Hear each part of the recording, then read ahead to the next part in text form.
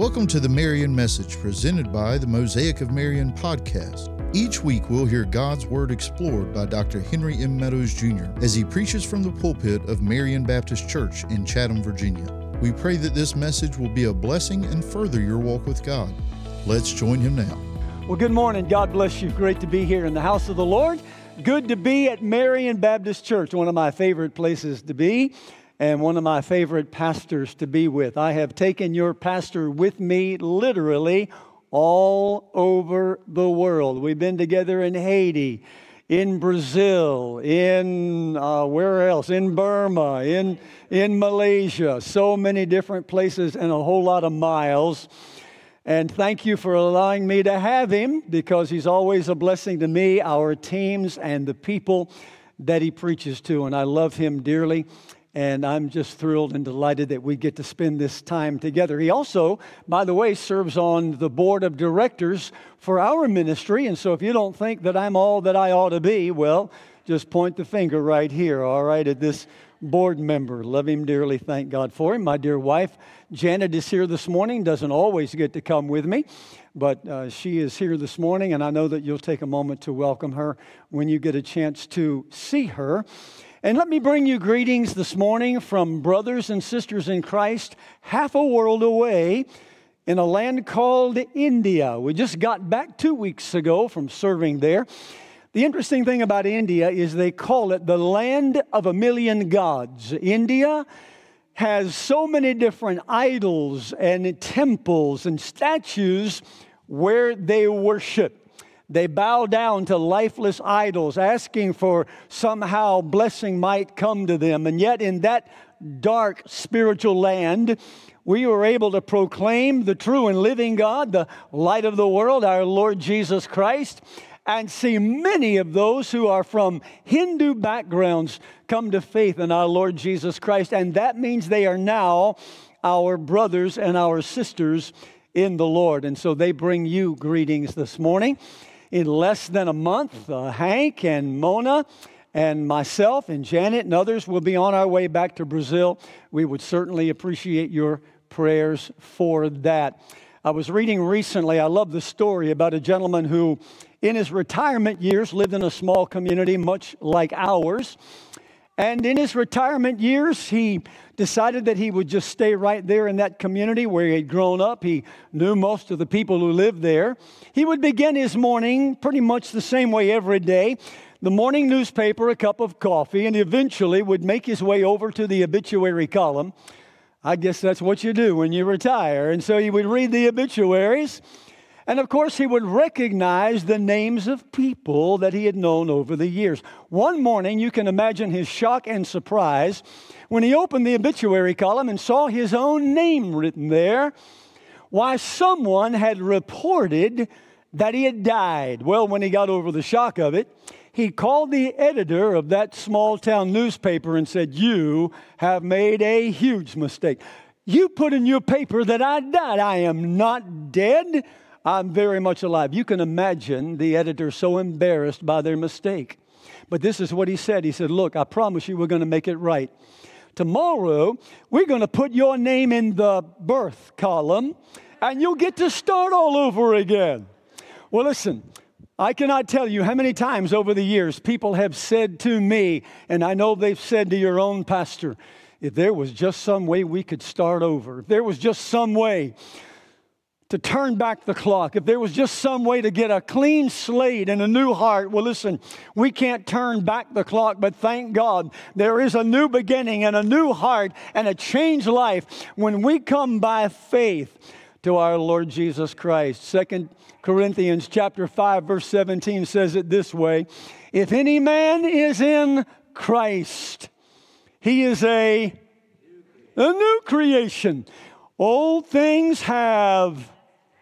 Y'all do know your Bible, don't you? They have passed away, and all things are becoming new. And that's the life that we have in Jesus Christ. And I realize that most of us here today have already made that decision, already turned from our sins and put our faith in the Lord Jesus. But listen, maybe someone, maybe several here today, and you've not yet made that decision. Our heart cry to God for you today is that this will be the day that you turn from your sins and put your faith in Jesus Christ, the only one who can give you a clean slate and a new heart and a new beginning. And it's all found in our Lord Jesus Christ. That's our prayer for you today. Well, listen, my assignment is to get us to the Word of God. And so if you have your Bibles, let me call your attention this morning to the Gospel of Matthew, chapter 6. We're going to be looking at a very familiar passage of Scripture. It's that passage we commonly call the Lord's Prayer. Matthew 6, beginning at verse 9, and we'll read down through verse 13. Now, if you are physically able, I believe the Bible's we're standing for. It is the eternal Word of our living God. And so if it's not a challenge, stand with me, if you will, for the reading of God's inspired, ever-living. This, ladies and gentlemen, is God's holy Word. Thought I might get an amen in the house. This is God's holy Word. And this is what the Bible says. Verse 9, in this manner, therefore, pray, Our Father in heaven, hallowed be your name. Your kingdom come, your will be done on earth as it is in heaven. Give us this day our daily bread, and forgive us our debts as we forgive our debtors. And do not lead us into temptation, but deliver us from the evil one. For yours is the kingdom and the power and the glory forever. Amen. That last word, amen. Hey, let's take a minute and pray together, shall we? And then you can be seated. Father, how I bless you for this church and for our pastor and what they mean in my life, in my family, and in our ministry. Now, Lord, I pray that you would speak from your word to every heart. For someone here today who's never met our Lord Jesus, that today will be the day that they turn from their sins and put their faith in what you did on the cross and your glorious resurrection. Save that soul today.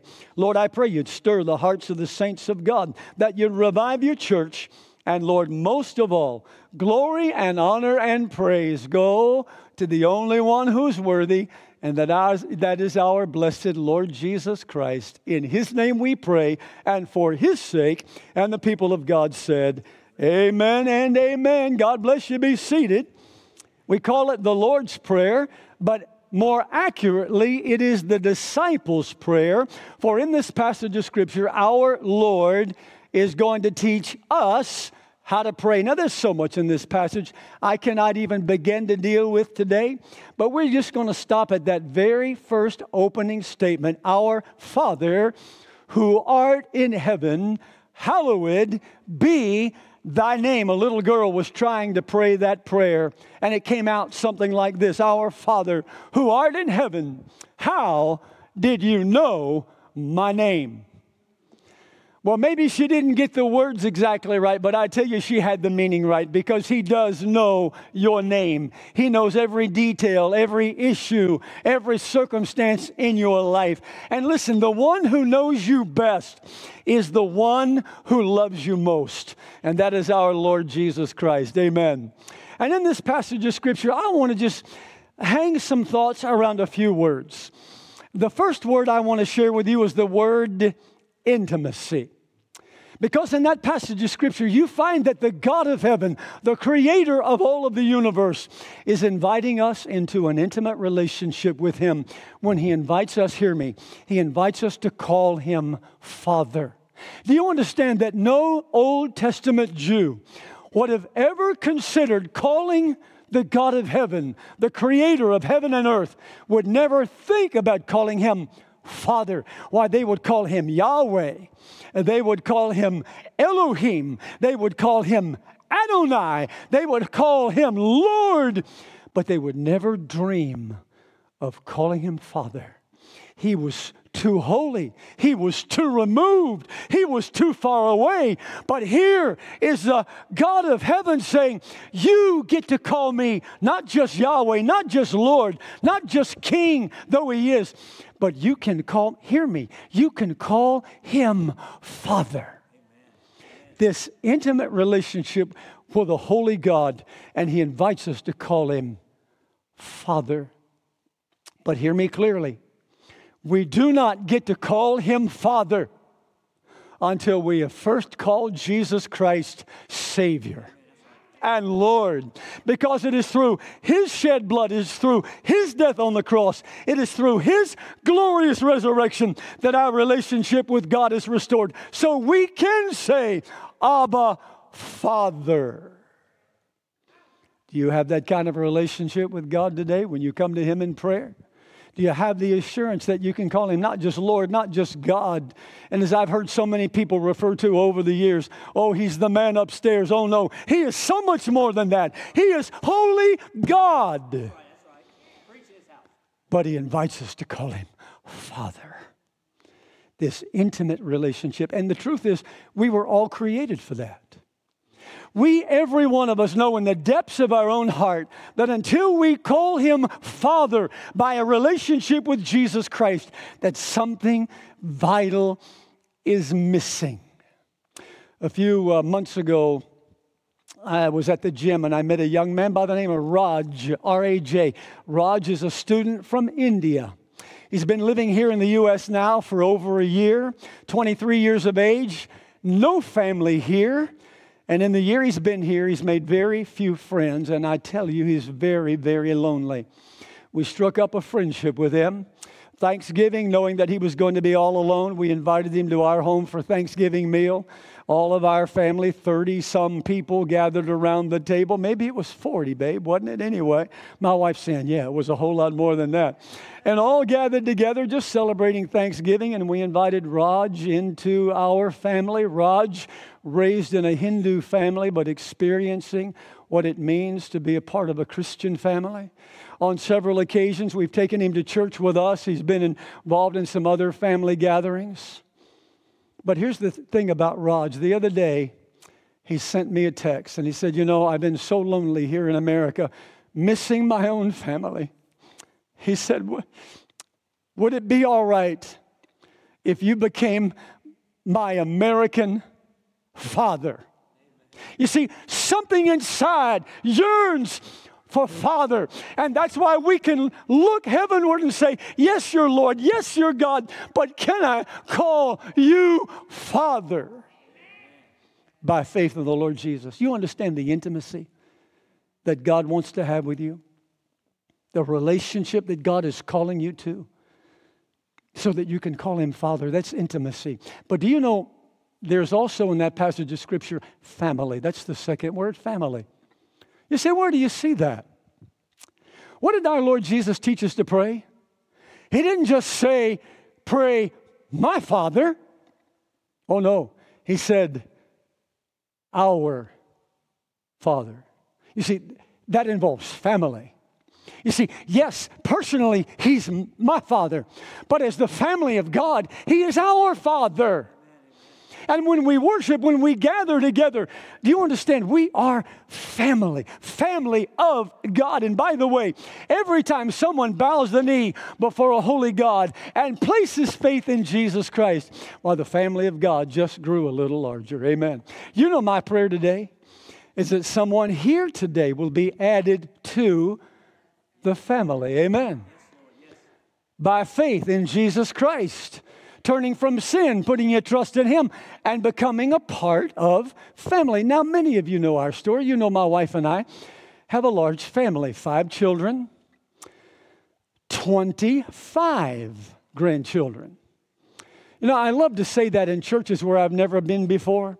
People who don't know our story, because when I say that, there's a united gasp in the congregation. Well, you all didn't gasp because you already know our story.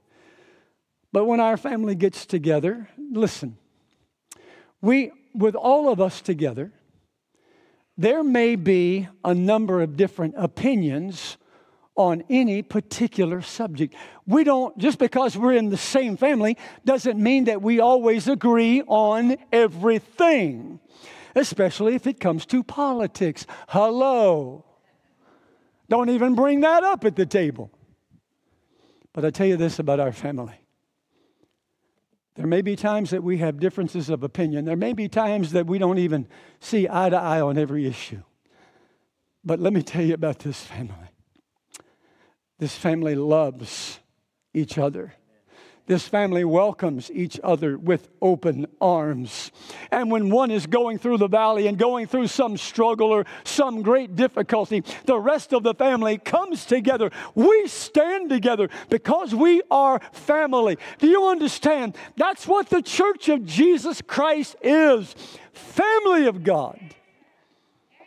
That's who we are. Family. He's not just my father. He's not just your father. Thank God he's our Father. Amen? He's ours. He unites us. He makes us one. I've had the privilege to preach in over 50 countries around the world, and I promise you, I can go to a country where I don't know the culture, I don't know the language, I don't know the background, and I can be a complete stranger, but you put me in the church. Put me among God's people, and I suddenly find myself right at home. Because we're family. He taught us to pray, not just my Father. He taught us to pray our Father, united together in Jesus Christ. So the first word is intimacy. The second word is family. But there's a third thought in that passage of Scripture. It's the word doxology. Now, listen, if you are like me and you have grown up in church most of your life, you know that in our hymnals, most of our hymnals have a hymn called, you do know it, the doxology. It goes something like this. Praise God from whom, y'all know that one? Y'all remember? This means yes in Marion, all right? Yeah. Yep. Maybe we don't sing it often, but we remember it. Doxology. You see, that word has a meaning. It's not just a song we sing. It's a posture that we take. It means worship and praise and glory and adoration to the name which is above every other name.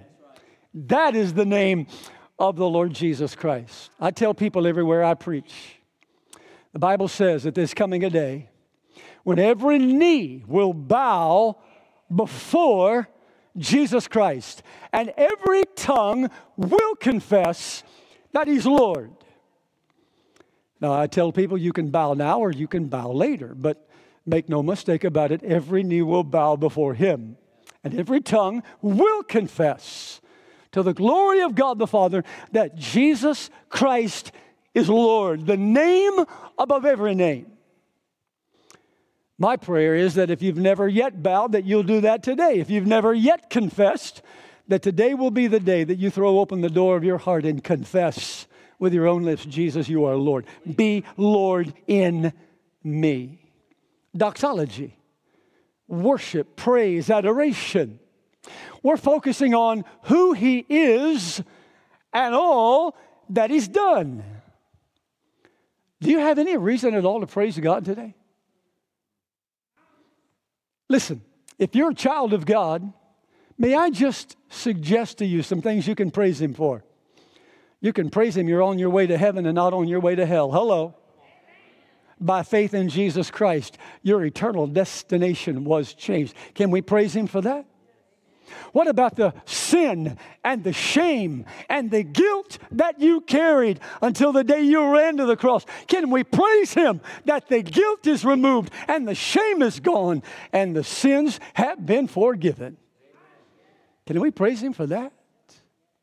Can we praise Him that even when we walk through the darkest days of our lives, He has said to us, I will never leave you, and I will never forsake you. Can we praise Him for that verse that says, and if God is for us, who can be against us? So that's doxology. When I was a young pastor, just getting started in ministry, our church, the only church I ever pastored, our church had a habit of singing that hymn called the doxology after the offering was taken. Maybe you've done that here before. It's kind of a tradition among a number of churches. It was just a part of our tradition. But as a young pastor wanting to push our church a little bit further into future ministry and becoming a little more contemporary, one Sunday I decided, Brother Hank, that we would not sing the doxology. Forgive me. That Sunday, the offering was taken, and we did not stand and sing, "Praise God from whom all blessings flow." We didn't do it. When the service was over, this dear saint of God, made her way straight to her young preacher. And with a look of shock and dismay in her eyes, she said, "Preacher, did you know we forgot to sing doxology?" Well, the truth is, we did not sing the hymn called doxology, but I promise you that service was full of doxology. We were giving praise and honor and glory to the one who saved us, wrote our names in the book of life, cleansed our sins by the blood of Jesus Christ, and we gave him praise. Yeah, we gave him some doxology. That's what we've been doing here this morning, giving him some praise. Because he deserves it all. Amen. It's all for him. That's why we meet. That's why we gather. That's why we worship. To give him doxology, praise. Holy, he says, is your name. Our Father. It's intimacy. It's family. Who art in heaven. Holy is your name. It's doxology. One final thought. It's eternity. Did you see that in that passage? Think about it again. He's teaching us to pray, "Our Father," and where is he? "Our Father who art in," well, there it is, heaven. You see, he's reminding us of that which is eternal. Heaven, eternity. The truth is, there are times in our own lives when we need to take stock of what we are really living for and investing in. Most of the things we spend our time, effort, and energy on, hear me, those things are temporary. Now, I'm not. That's not a criticism, all right? There are things that we have to do to live day by day. We got to pay some bills, all right? We have to have a roof over our heads. We do have to have some food to eat, and we do have to have some transportation, and we do have to have something to wear, and we should be putting something aside for the future, for our family. Listen, all of that necessary. But do you know the truth is, one day the house I live in will not be mine anymore. The suit of clothes, one day it's going to wear out and be moth-eaten. The bank account, well, bless God, one day it'll be empty, all right? And the things that we spend so much effort and energy and time and focus on is what the Bible calls temporary. It is passing away.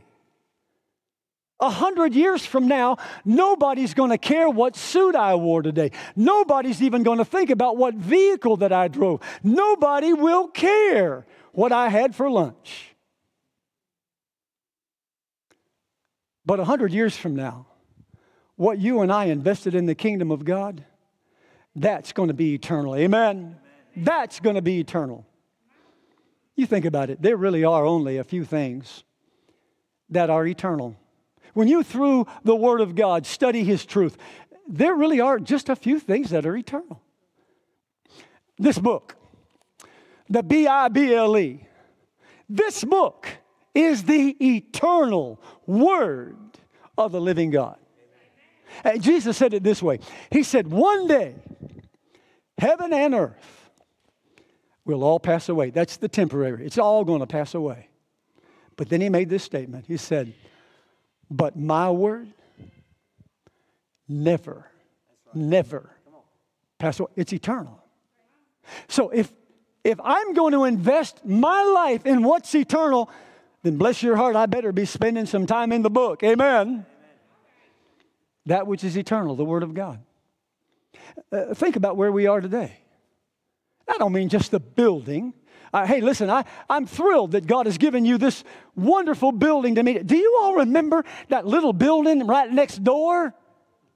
I remember preaching revival years ago, and night after night, crammed together in that little building, we were going, praise the Lord.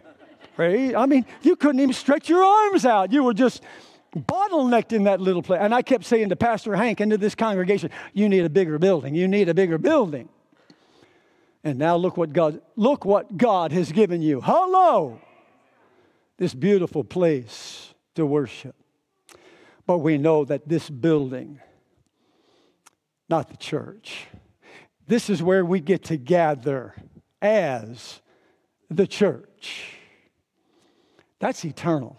Jesus said it this way. He said, I will build my church, and the gates of hell will not prevail against it. The Word of God is eternal. The church of Jesus Christ is eternal. That's why you ought to be a part of the church. Now listen, if you live in this area, you ought to be right here. A part linked with the church of the Lord Jesus Christ. Gathering together to give Him worship and praise, to send out missionaries all over the world and take the gospel to the far reaches of the planet. You know what else is eternal? Not only the Word of God, not only the church of the Lord Jesus, but the souls of men. Your soul, my soul. Every person who has ever lived has an eternal soul. They now tell us that there are 8 billion people who live on this planet. That means there are 8 billion souls who are alive right now. 8 billion souls who will spend eternity somewhere, either in a place called heaven, where our Lord dwells and rules and reigns, and where the saints of God spend there forever. But there is another destination for those who refuse the love of God and spurn Jesus Christ and die in their sins. Their soul lives forever, but forever separated from Him in a place called hell. And dear one, understand that it was never God's intention or His plan. Amen. You, dear friend, have an eternal soul. So let me ask you this. How is it with your soul? You know, we especially as we get older, we get concerned about our health. We go to the doctor for the checkup. How's the heart doing, doc? How's the cholesterol? How is this? How is that? How's this body functioning? But we need to be asking this question: how is it in my soul? How is it between me and my Lord? Do I know with absolute confidence and conviction that I am forgiven, that I am a child of God, that I have been to Jesus Christ and received His love and His mercy and His forgiveness? Do I know that? Do you know that? Is there that deep, abiding assurance that it's all right with your soul? We sing that song. It is well. It is well with my soul. It may not be well with my circumstances. It may not be well with my finances. It may not be well in all of my relationships. But because I know Him, it's well. Amen? It's well with my soul. It's well with my eternity. Can you say that with confidence this morning? It's well. I'm forgiven. I'm a child of God. the shame, the sin, the guilt, all been removed. Not because of anything I've done, but because of everything He's done. Amen. On a cross. For you, for me, and for 8 billion people who live on this planet. How is it? How is it with your soul? George Truett was the famous pastor of First Baptist Church, Dallas, Texas, years ago. There was a wealthy businessman who one day said to Dr. Truett, I would like to take you for a ride. He picked up Dr. Truett, drove him through the Dallas skyline, and this wealthy businessman pointed out some of his ownings. He said, Dr. Truett, you see that beautiful office building over there? He said, that office building is mine. I own that. And all those people, they all work for me. Later that day, he drove Dr. Truett out into the Dallas countryside where the wells were pumping out oil. He said, Dr. Truett, you see that field of oil wells? He said, they all belong to me. And all that well and all of that oil, that's all mine. Dr. Truett thought for a moment, and he pointed heavenward. And he said, sir, let me ask you, how much do you own there? You own so much here. How much you got laid up there? Folks, hear me. 100 years from right now, that's all it's going to matter. How much have I laid up there? Thanks for listening to the Marion message presented by the Mosaic of Marion podcast. If you would like to know more, you can reach us on our Facebook page or on our website, www.marionbcva.com.